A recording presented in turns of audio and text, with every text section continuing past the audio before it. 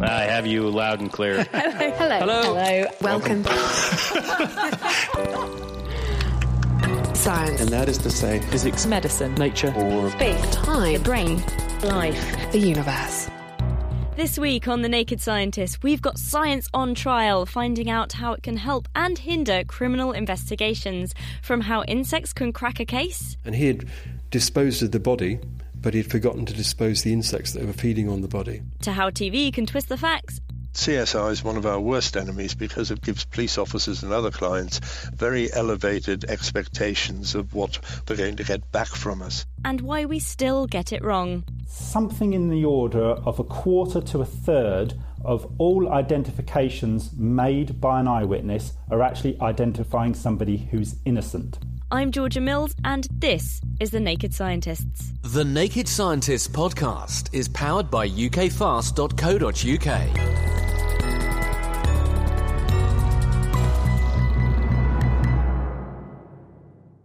It has been estimated that up to 10,000 people are wrongfully convicted of serious crimes each year in America alone. That's about 0.5% of total convictions, which might not seem like a huge amount, but that's an awful lot of people who are getting away with it. So this week, I've got science on trial, finding out the ways it can help crack whodunit, but also asking why it's so often not clear. Let's start with a crime scene. When there's been a crime, the first officers on the scene take steps to avoid contamination. There's that famous yellow tape, do not cross. And then they collect things that can be used as evidence, interview any witnesses. It's stuff we've seen 100 times on television. But if there's been a murder, it's not often the police that are first on the scene. There's something else which can arrive in as quickly as 15 seconds. Insects which collect around bodies can provide vital clues, which is why entomologists, aka insect experts like Dr. Martin Hall, are often called in to help with investigations.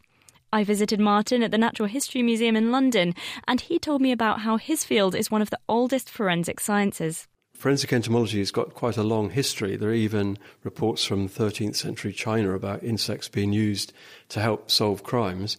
But really, things started to get underway in UK in 1935, when there was the famous case of Buck Ruxton, who murdered his wife and his wife's maid, dismembered their bodies and threw them into a ravine. And when the body parts were found, many of them contained maggots.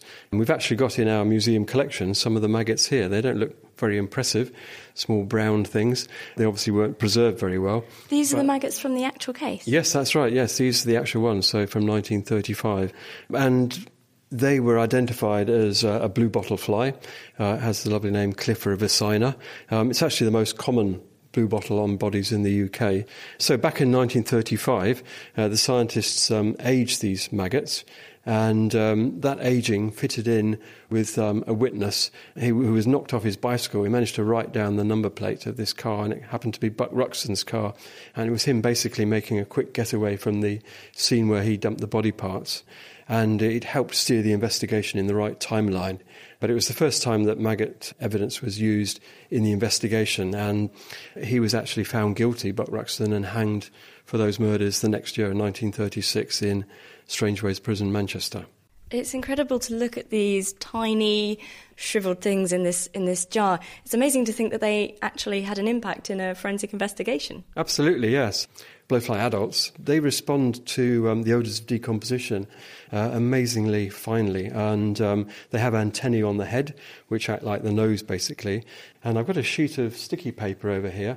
You can see when I pull back the top here. Oh, it's full of flies. Covered in flies. These are mostly green bottle flies, actually. These were caught in Hungary. And this sticky sheet was actually just placed over a rat in an experiment. And all of these flies have come in to land on this dead rat. I mean, there are hundreds. Yes, exactly. So they can detect the odours of decomposition really early, and they'll arrive very soon after death. In our experimental works here in the museum, We use pig heads because they're cheap and easy to come by. And sometimes when we unwrap them up in the tower, which is 8 floors up, we'll have blowflies arriving within 15 to 30 seconds. Not only was I treated to a sticky tape full of flies, but Martin also had prepared a glass box of very much alive maggots. Some of them had already started developing hard cases as pupae, but most of them were squirming along very unpleasantly. So these maggots we've got in front of us are squirming around, yes, but doing it rather lazily, to be quite honest, because it's a bit cold in this cocoon in the museum here. And what I've done is I've just taken out a few here on the side, and you can see these are all pupae, so they look like a bit like a rugby ball, and they change in colour from a white one through sort of yellowy orange to this dark brown. And that colour transformation takes place over about 8 hours or so. The size of the maggots found, along with the distinct colour changes of any pupae, can give scientists a very good idea of how long a body has been dead for. What we do basically at a crime scene is collect the insects. They may be eggs, they may be larvae, may be actually pupae. Because, I say, they wander away from the body, it's essential that at a crime scene we don't just collect the larvae on the body, but collect those that have moved away. So we have to dig in the soil around the body and so forth, look under furniture if the body's indoors, and we then age these larvae or pupae in relation to the temperatures at the crime scene. And we actually employ that in a public event we have here called Crime Scene Live. Members of the public come along on a Friday evening and join us in investigating a mock crime. And we're actually able to use some of our latest cutting-edge techniques here, CT scanning. CT scanners are bits of apparatus that you commonly see in a hospital for looking inside your body. And we can do exactly the same thing, but actually with much better resolution. But we present these pictures to the public, and we give them examples of pupae that were collected at the crime scene, and they have to try and work out how old the pupae are. And we think we can get to a resolution of about 10% of the age of these insects. Telling you about how long a body's been there, that sounds like it can be quite important in the police establishing their timeline. Yeah, exactly, yes. I mean, I've worked on about 170 cases with UK police force now, and I worked out about 3/4 of them. The major police question is, how long has this body been dead for? But there are other things that could be informative from insects. I mean, insects are ubiquitous in our environment, so they're commonly encountered at a crime scene. Like all animals, you are what you eat. And these insects are obviously feeding on dead body, and they can actually ingest the substances in and on that body. So, for example, they can ingest drugs that the person may have died of an overdose, for example. The larvae can actually be collected and ground up, and you can find the drugs in them. Now, that might sound a bit ridiculous to say if you've got a body there, but sometimes there might not be a body there. And we've worked on cases where a load of fly puparia were found, but the police were suspicious, and the pupae were ground up, and inside them they detected drugs, and they then looked for human DNA, and they got a 75% match with a known missing drug user. And with that evidence, they were able to secure a conviction for the murderer. And he had disposed of the body, but he'd forgotten to dispose the insects that were feeding on the body. Well, some nasty stuff goes on, doesn't it? Yeah, it's incredible, actually. I mean, I never expected to anything like this with my entomological training, and it certainly opens my eyes to a part of human activity in nature that I just didn't imagine. Martin Hall. And insects aren't the only living things that can provide important clues in cases. For example, diatoms. These are a tiny kind of algae. These can prove whether someone was killed before or after being dumped in water, depending on whether or not they're in the bloodstream. And it's even been suggested that the bacteria that live in and on you could leave a unique microbial fingerprint at the scene of the crime. And while understanding of biology has been at the forefront of a strong forensic investigation for years, technology is starting to have a much larger impact in the courtroom. So still to come on The Naked Scientist, I'll be listening in to some audio forensics and examining why better tech doesn't always mean better judgments. Now, once the police have enough evidence to incriminate a suspect, that's not the end of the story. A jury has to listen to the evidence and decide whether or not they are guilty beyond reasonable doubt. While looking into this programme, I realised I didn't really have the first clue of how this process went, other than a very scrambled idea from the odd TV show. So how does it work?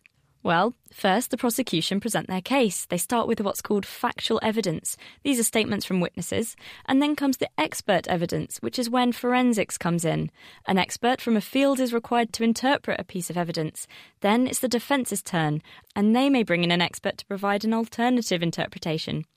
Jason Coyne is from the company IT Group, and this is what they do. They specialise in the digital areas of forensic science. Typically, when expert evidence is presented by the Crown, the defence team will generally call experts such as ourselves to look at any digital forensics and ask us to interpret that evidence for them.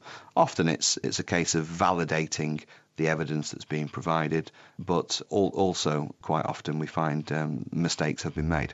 Something that's become a lot more important recently in trials is using mobile phones to place people at the scene of the crime. This is called cell sighting, and it uses the call data record from your phone company. But apparently the picture is not always as clear as the prosecution would make it seem. So let's start. I'm getting a call from my friend. How does their voice reach me, and how does that notify the phone company to my location? When your mobile phone is switched on and on the cellular network, it will negotiate which particular cell site or cell tower is best able to communicate your voice across the network to your friend. So once it's connected to a particular cell site, the mobile network will actually register which cell site your mobile phone was on when a particular call event takes place. And they use that so that they can A, route the call through to you successfully, but also for the purposes of billing. And it's that cell site record that can be used to try and identify where you was geographically positioned at any point in time in history. So these towers, they're just dotted across the country? They are. In the countryside, they look like similar to big pylons with radio aerials on top. But then in the more urban areas, they're often positioned on businesses, and you'll see it, a metal structure, and then a series of aerials positioned around it. Typically, they have 3 aerials. How is this kind of information used by law enforcement? What you will often find when you look through some of the papers that the police will provide as part of a court case is you will see the instruction that they provided to the cell site analyst. What will often be the case is that the police are trying to put a suspect in a particular location. One that I'm looking at the moment is where the suggestion is that a particular suspect was inside a shop at a particular point in the evening, and the instructions to the cell site analyst was to test whether the suspect was in the shop based on his call data record. So what happens in that scenario is the cell site analyst will go to that particular location in the shop, he will switch on his cell site measuring device, and he will see if he was connected to that particular cell site. If his device tells him that he would be connected to that cell site, then what often glows in the police report is that the suspect was inside the building at that point in time. So is it as simple as that? Put you at the scene of the crime, case solved? It's not, because the area that cell site covers may well be 2, 3, 4, often 10 kilometres squared. So what you then need to do is, after identifying that the suspect could well be in the shop, you've then really got to widen the circle and do what I call a range survey to identify what other possible areas the suspect could have been. And this is something you've looked into for this case? This is absolutely something that I've looked into for this case, and what we found is that the suspect provided an alibi that he was actually at his girlfriend's house at the time that the robbery took place, and his girlfriend's house was about a kilometre away. But what I was able to do, I was able to cell site the retail shop and then go all the way from that shop to the girlfriend's house, and actually at the girlfriend's house it was exactly the same cell site coverage. So had he made a call from his girlfriend's house, the call data record would have been identical. I see. So at first glance this looked incriminating, but then if you take a step back, it actually just supports his alibi. Absolutely, yeah. You've got to test both the positive case, where you're trying to put the suspect, but really you've also got to consider what the possible range might be of that, and look at the alibi cases as well, if you're going to test it properly. Do you think we'll see a trend in the future that this might get any more accurate? Absolutely. I mean, with the early generation 2G mobile phones, the cell towers would typically cover 15 kilometres, and it was very difficult to position anyone. With 3G, the cell sites come down to covering typically only about 2 kilometres. The 4G cell sites now that are built really for carrying a lot of data, we're finding have less range still. And you'll find that in some high streets, there's quite a high saturation of 4G cell sites every few hundred metres. So it could well be the case that if you have somebody that's conducting a telephone call and that telephone call is handled by 3 or 4 different cell sites, then you can probably position that suspect with some degree of precision as they walk down that street.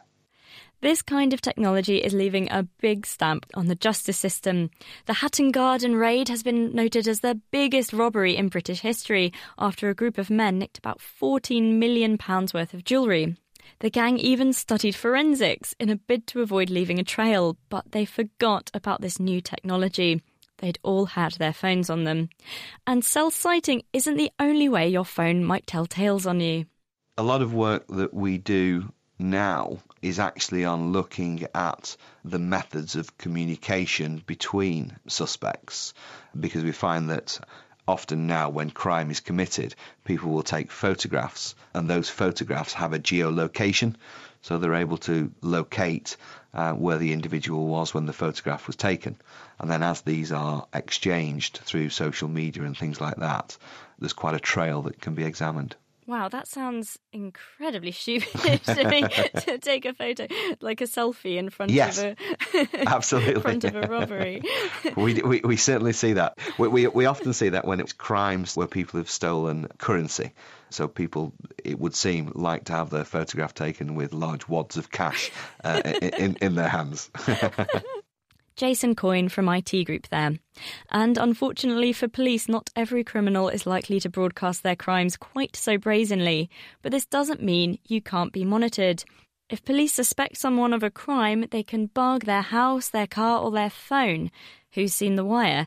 And then this audio can make or break a case. The making of audio recordings is a very significant source of evidence in both criminal investigations and in prosecutions, in the sense that if the police have reason to believe that someone is involved in criminal activity, they may record that person.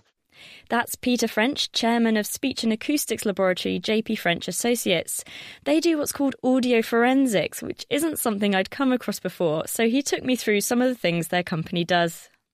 So one of the things we're asked to do is to compare the voices in criminal recordings with the voices of known suspects. Now, when I say criminal recordings, they could be a whole range of things. For instance, if the police think that you're involved in high-level crime, what they often refer to as top-drawer crime, they will in fact bug your premises under a warrant, and we'd be comparing those voices with the voices of known suspects usually from police interview recordings. What happens if the quality of the recording isn't too good? This is, in fact, a very frequent scenario.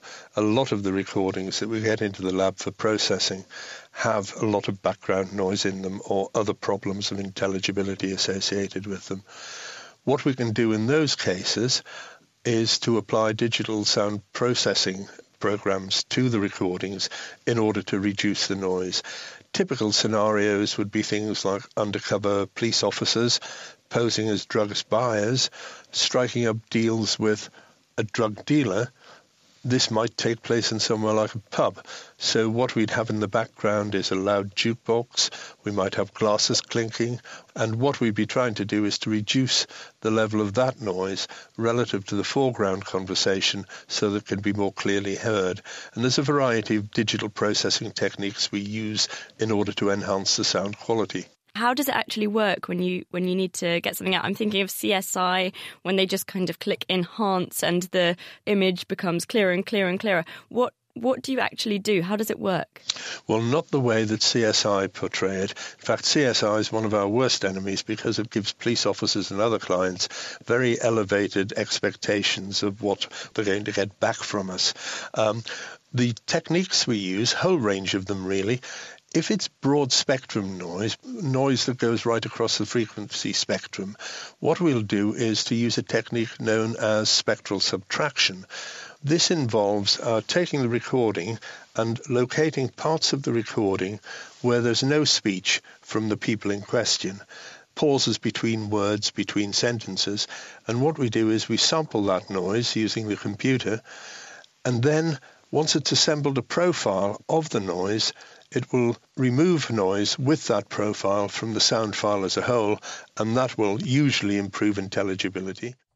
We had a clip of Peter working his magic on a real wiretap recording. However, we, ironically, couldn't get the legal clearance to play it.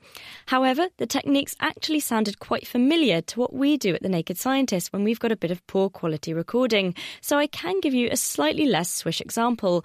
Here's a bit of audio from Sea Life in London with a lot of background noise.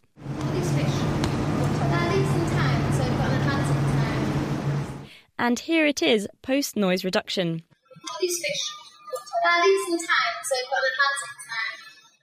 The editing software simply strips out anything that matches the background hum, just leaving the speech. But just as you can edit the background noise out of a clip, equally, if you were so inclined, you could chop up someone's speech, just like a jigsaw, and change the order or even the meaning of what they say. It's not something we'd ever do, but how do you know what you're getting is genuine? We have available a new technique which is known as ENF analysis, that's electrical network frequency analysis. We're talking here about the fact that we've got an alternating electric current in use, and the nominal rate of alternation for the current is 50 times a second, in other words 50 hertz. But in reality, it's never absolutely spot on 50 hertz. It alternates unpredictably 49 point something, 51 point something, 50 point something, backwards and forwards. And this happens on a moment-to-moment basis in response to different levels of demand on the electrical network. The point is, though, that because we get these moment-by-moment fluctuations in the level of alternation, that means that any slice of time on a recording where this mains hum is represented actually tells us when that recording was made. So let's say someone submits a recording to us and says, this is a whole recording, it's continuous, which took place on the 4th of April. Because we record the mains hum 24/7, we'll run it against a database and we'll say, well, actually, the first 10 seconds of that recording were made on the 27th of March 2014. There's then 30 seconds of speech, which comes from, let's say, the 31st of October 2014, beginning at 2 o'clock in the afternoon, and so on and so forth. So by looking at the mains hum on a recording, we can usually tell, A, when it was made, and B, if it's a mosaic of pieces of recording from different times and dates. What I should say is that in order to do this, the recording device doesn't necessarily have to be connected to the mains. Even if it's a battery-operated device or even a mobile phone, as long as you're recording in, say, an urban environment or you're reasonably near to a main source, you will often get inducted mains hum down in the noise floor of the recording. And what we can do is to amplify it and analyze it from there, run it against the database.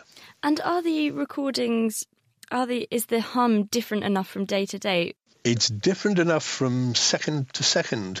I mean, it's changing in frequency all the time, and it's doing so totally unpredictably. It's not just that we can pin it down to a day. We can pin it down to the second that it was started and the second it was finished. That it's almost like a fingerprint, a time fingerprint, which is peculiar to any section of time that we have on the recording, and it will be unique to that slice of time. The telltale hum. That was Professor Peter French from JP French Associates. It's interesting, but it's interesting in the same way taking personality tests are interesting. They kind of tell you something you already know about yourself, but it's kind of reaffirming. In this month's Naked Genetics podcast, as the costs of DNA analysis come down, we've seen the rise of home genetic testing. But what do these tests actually reveal? Plus, digging up dog genomes, and our gene of the month is totally legless. Listen and download now at nakedscientist.com/genetics.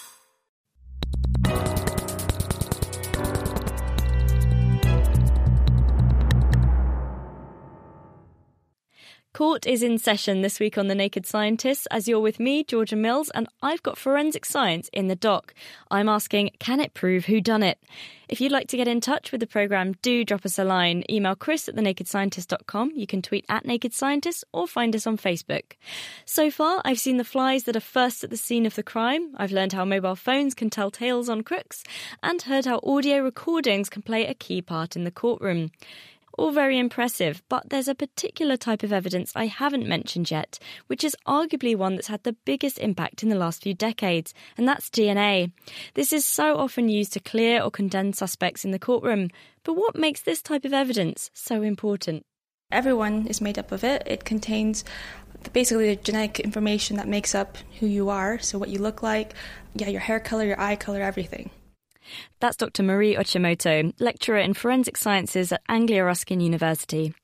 DNA not only provides the code for what colour your eyes are, your gender, but it's like a unique barcode which forensic scientists can use to put you at a crime scene, provided it matches the samples found there. DNA is found all over your body, in your cells. These are in your skin, your saliva, your blood.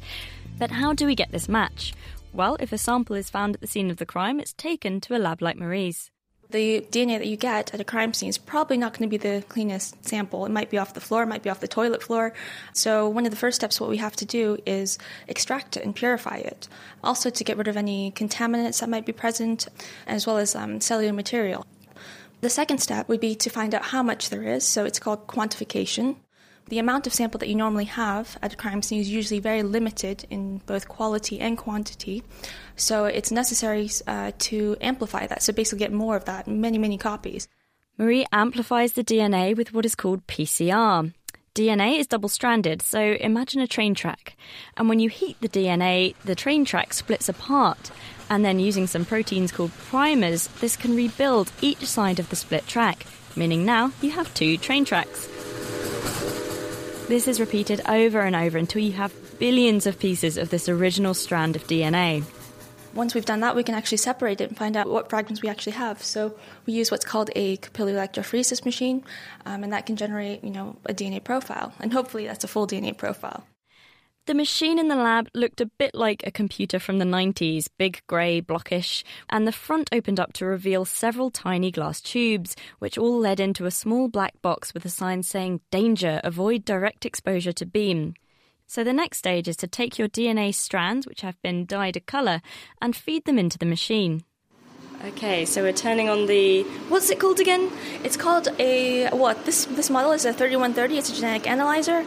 It's also... it's used to separate fragments for DNA to produce a DNA profile, but it's also used for things like sequencing as well. So it has a couple of different applications.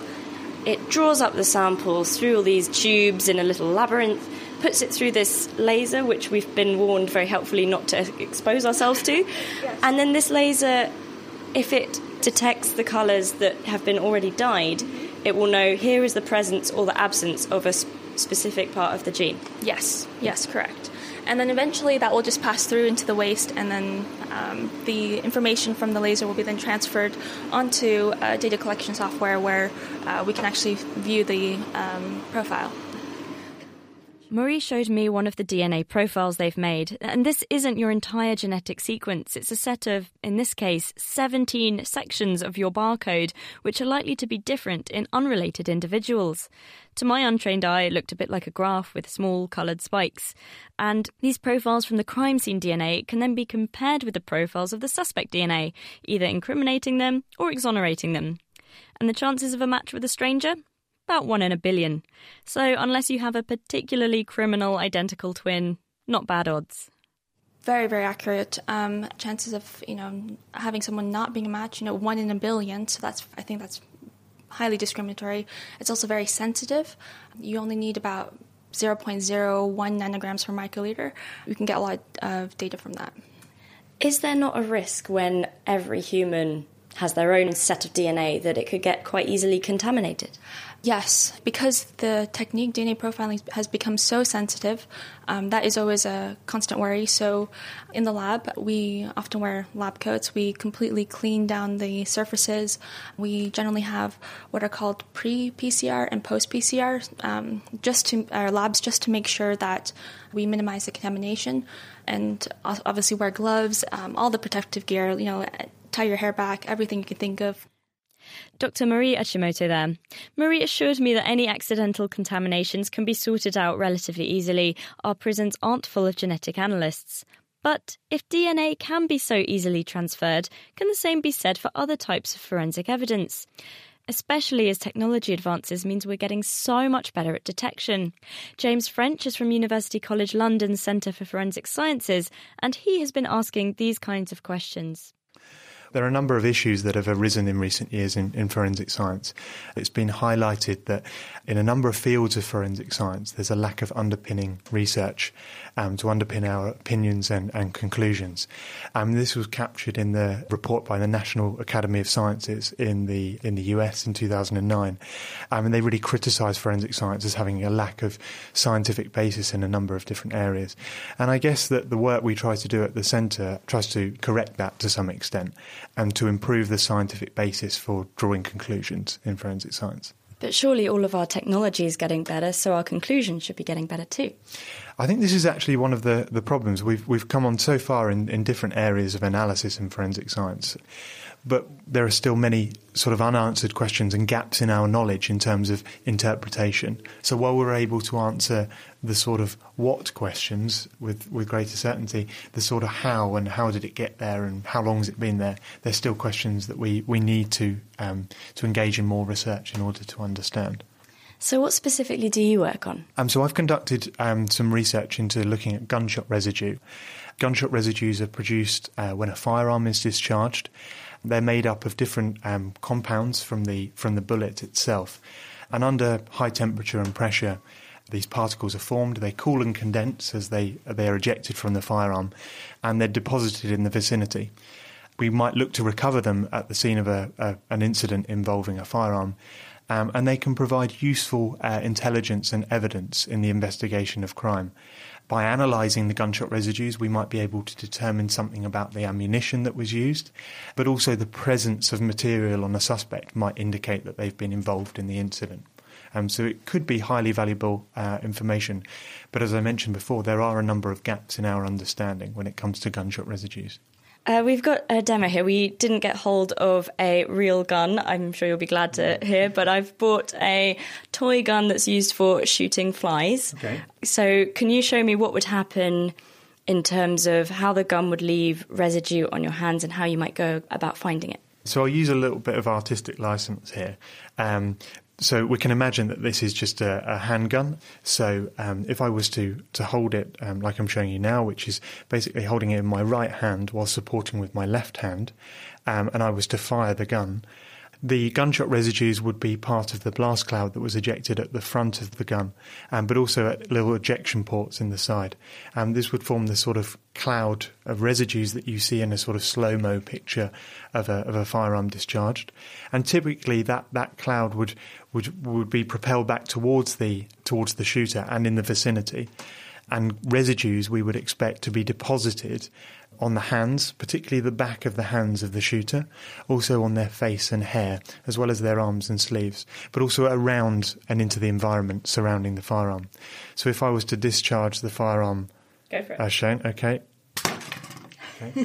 we would expect to recover gunshot residues potentially from the back of my hand that was used to fire the gun.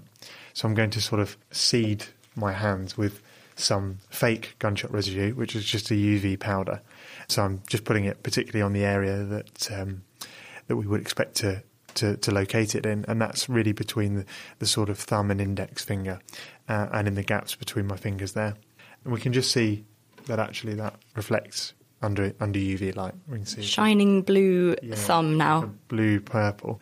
So when it came to sampling, imagine I was a suspect and I've been apprehended. I might be sampled for gunshot residues. And the way of doing this is really quite simple. We just use a little sticky self-adhesive tab that's attached to a stub. And these are sealed in a sealed tube that ensures that there can be no contamination from the environment. And the process is simply that with gloved hands, we would look to dab on the back of the hands, particularly focusing on the sort of webbing between the thumb and index finger, to ensure that any residues were collected. Also in the sort of cracks between fingers and knuckles as well, to ensure that we were collecting the maximum amount of material. And that would kind of be quite standard procedure after a firearm is discharged.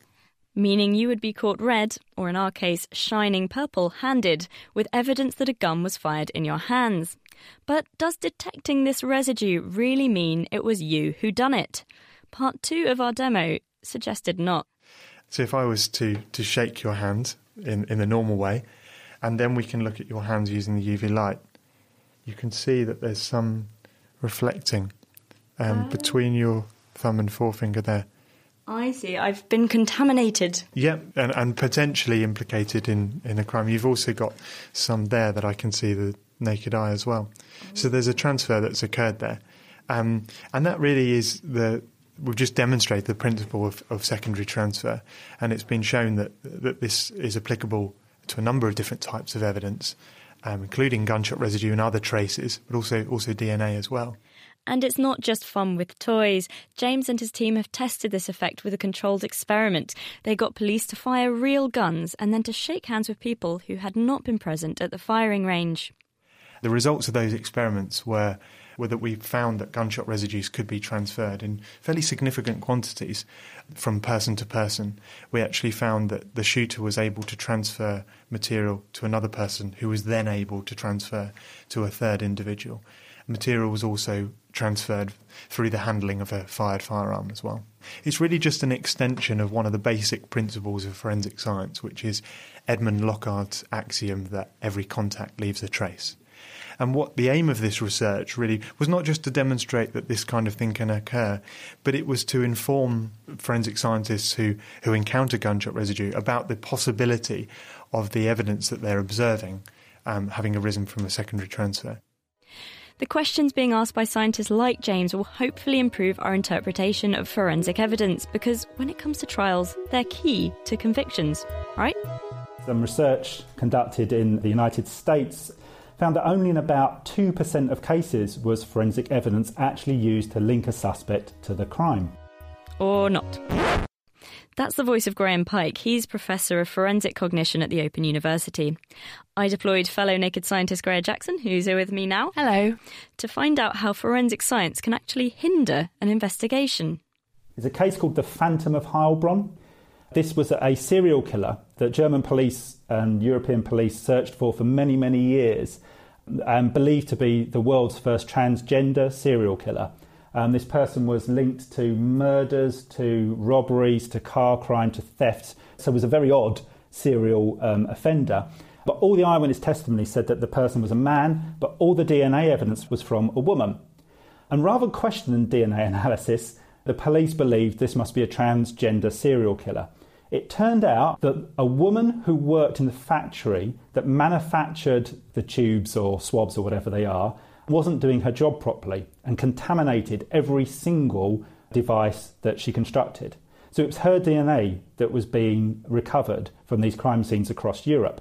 But rather than question DNA analysis, the police invented the world's first transgender serial killer who was roaming Europe committing all of these crimes. Wow, that's quite a story. Yeah. And I think that shows us that DNA analysis can be flawed, but it also shows you that even the police perhaps can put a little bit too much store in forensic science. So in reality, forensic science is not used in that many cases and is not this fantastic solution that never goes wrong. Really, if you want to know what actually took place in a crime, you need an eyewitness or the victim themselves to tell you what happened.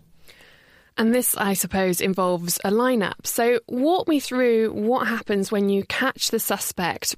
Once they've got a suspect, one of the things they do is to show that person to the eyewitnesses and victims that were involved in the crime to see whether those people can recognise them. What we need is something like a lineup. We need the suspect themselves and people that look like them. We then need to show that to the witness. Now that means that the witness, the suspect, at least 8 people that look like them, legal representation as well as policing personnel all have to be together in the same place at the same time. A logistical nightmare that can actually delay this process by up to 6 weeks. And I suppose we all know that it's much harder to remember something from 6 weeks ago than it was yesterday. But that's just not all. Stress can really affect your memory too. Picture this, right? You were held at gunpoint during a robbery. Imagine how stressful that is in the first place. Now you have to go and confront them, identify them in the flesh. Absolutely the last thing I would want to be doing. But isn't some stress quite good for your memory? Yeah, you're absolutely right. A little bit of stress perhaps before your exam can be really good for your cognition, but lots of stress, not good at all. But a lot of stress, such as a victim of a crime might experience, has a very deleterious effect indeed on cognitive performance. Does that mean there's lots of mistaken identities and, in effect, wrongful convictions? And if so, how many? Working out the incidence of miscarriages of justice is very difficult indeed, because, of course, you actually need to know what happened in the original crime. If a very long drawn-out investigation and court trial wasn't able to establish that, then how's a researcher going to? Researchers looking at this estimate that something in the order of 1/4 to 1/3 of all identifications made by an eyewitness are actually identifying somebody who's innocent. Now, that, of course, doesn't mean that person then goes on to be convicted. There are checks and balances. There's the court procedure as well.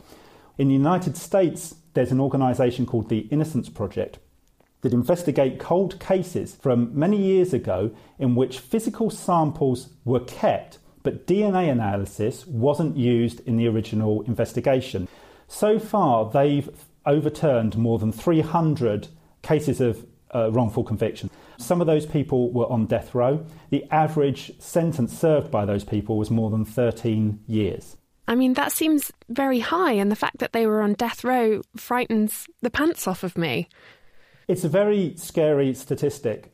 I would place a great deal of money indeed that at least one person has been executed in the US who was innocent of the crime they committed. It could be many more, but it's undoubtedly the case that many people have served significant decades of their life in prison for crimes they didn't commit. I mean, that estimation alone makes me think something needs to be done. So in an ideal situation, when it comes to eyewitness testimony at least, we need a solution that gets rid of the logistical nightmare stuff, making it quick so that witnesses have a better chance of identifying a suspect, and that's also stress-free. Plus, the lineup needs to be conducted by an officer who doesn't know the identity of the suspect. That's because the person can give off quite subtle non-verbal communication that cues the witness into who it is. And then witnesses, having identified someone, often report looking at the officer to see if they got it right. Cue the non-verbal cue. Oh, I see. Sounds like there's loads to think about here.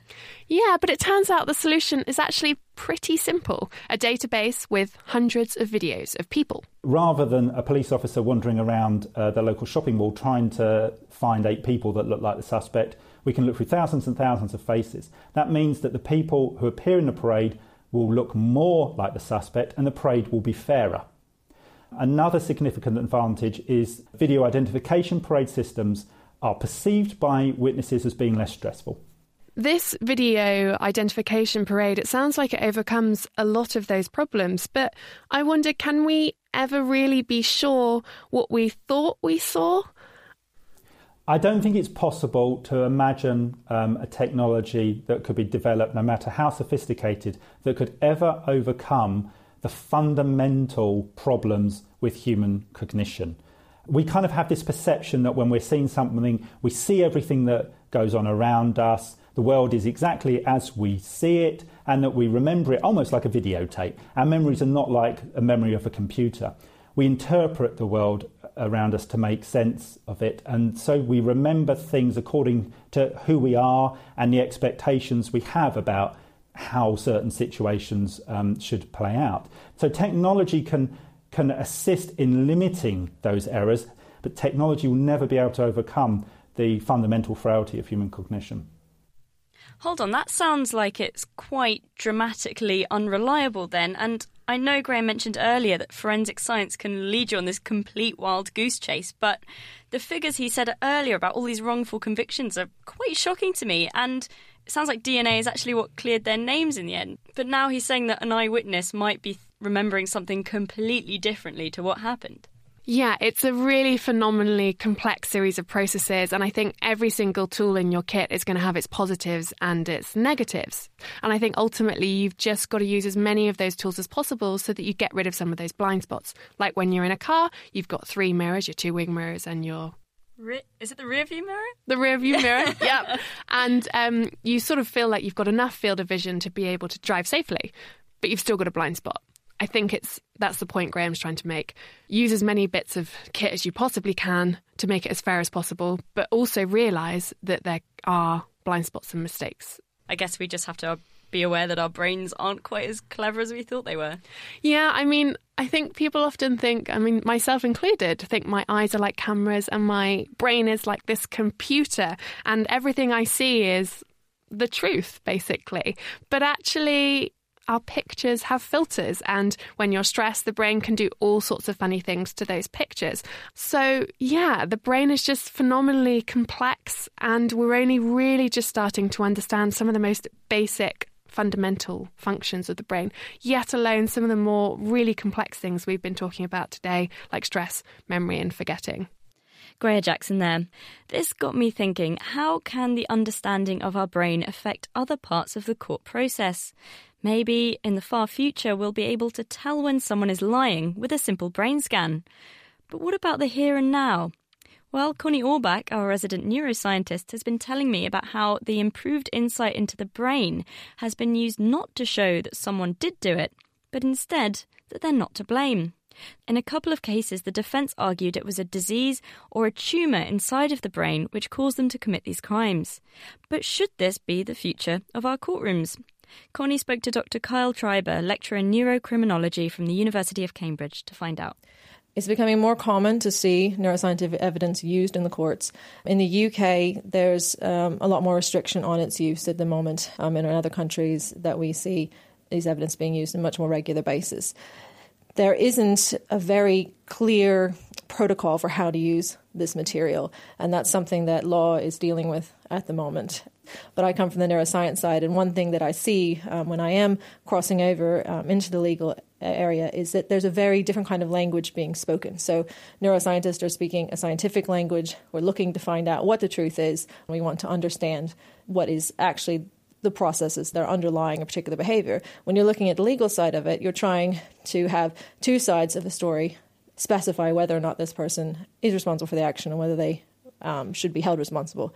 And it's a very different kind of approach. And I think there's going to be a discussion that's going to have to be had between the sciences and the law side to better understand how we're going to integrate these two bodies of knowledge, which both have a great deal to bring to the table, but to actually move forward for how we can use this information and how we can make it accessible to a court. If someone were to say to me, oh, there is a difference in their brain structure, it's very easy to go, okay, well, that sounds like a good excuse. There's a lot of interesting research about the fact that if you show someone an image of a person's brain and they have a damage to the brain, then that is very influential on how they think about that person and that person's capabilities and that person's responsibility for the criminal action and the role that damage is going to play. So clearly neural evidence, or blaming it on the brain, is a powerful defence. But maybe the way it is used in court as evidence for or against criminal behaviour is pretty far from the more nuanced information that a scientist sees. So is there ever a circumstance where Kyle would be happy to say, that abnormality is the reason for the crime? When you have these very extreme cases, very colourful cases, where, for example, you have a very rare kind of tumour situation, it's a very extreme kind of case. Most offending behaviour that we have, there seems to be no real link to any kind of specific disability or specific brain damage or injury of any sort. So it is a direction that we certainly need to be aware of, because some individuals will have certain vulnerabilities. But one thing I always stop to think about in these kind of cases is, if there was an individual who had exactly, say, these same cognitive abilities, are there individuals like that who aren't offending, who aren't committing crime? And in the vast majority of cases, we can find examples where that is the case. And that suggests to us that this is not the cause of their offending. That's not to say that it isn't playing a role in their offending, but it also isn't determining that offending. It doesn't make it absolutely that offending is going to happen. One of the things that neuroscientists would like to communicate to people is that we're still learning a lot. We don't actually have a very good range of knowledge as to what is normal. So what are the variations we see in brains? Normally, people's brain structures will vary. People's brain functioning will vary. To what extent does that actually lead them to behave in different ways? And I don't think at the moment we have enough of an understanding of that to be very clear to say, if you have this particular brain structure or this functional abnormality, this is the result you're going to get as far as behavior. Similarly to genetics in the nature-nurture debate, the brain is just part of the bigger picture, and two people may have the same defect, but one will not offend. This is one of the things we really emphasize a lot, is the difference between the content and the machinery.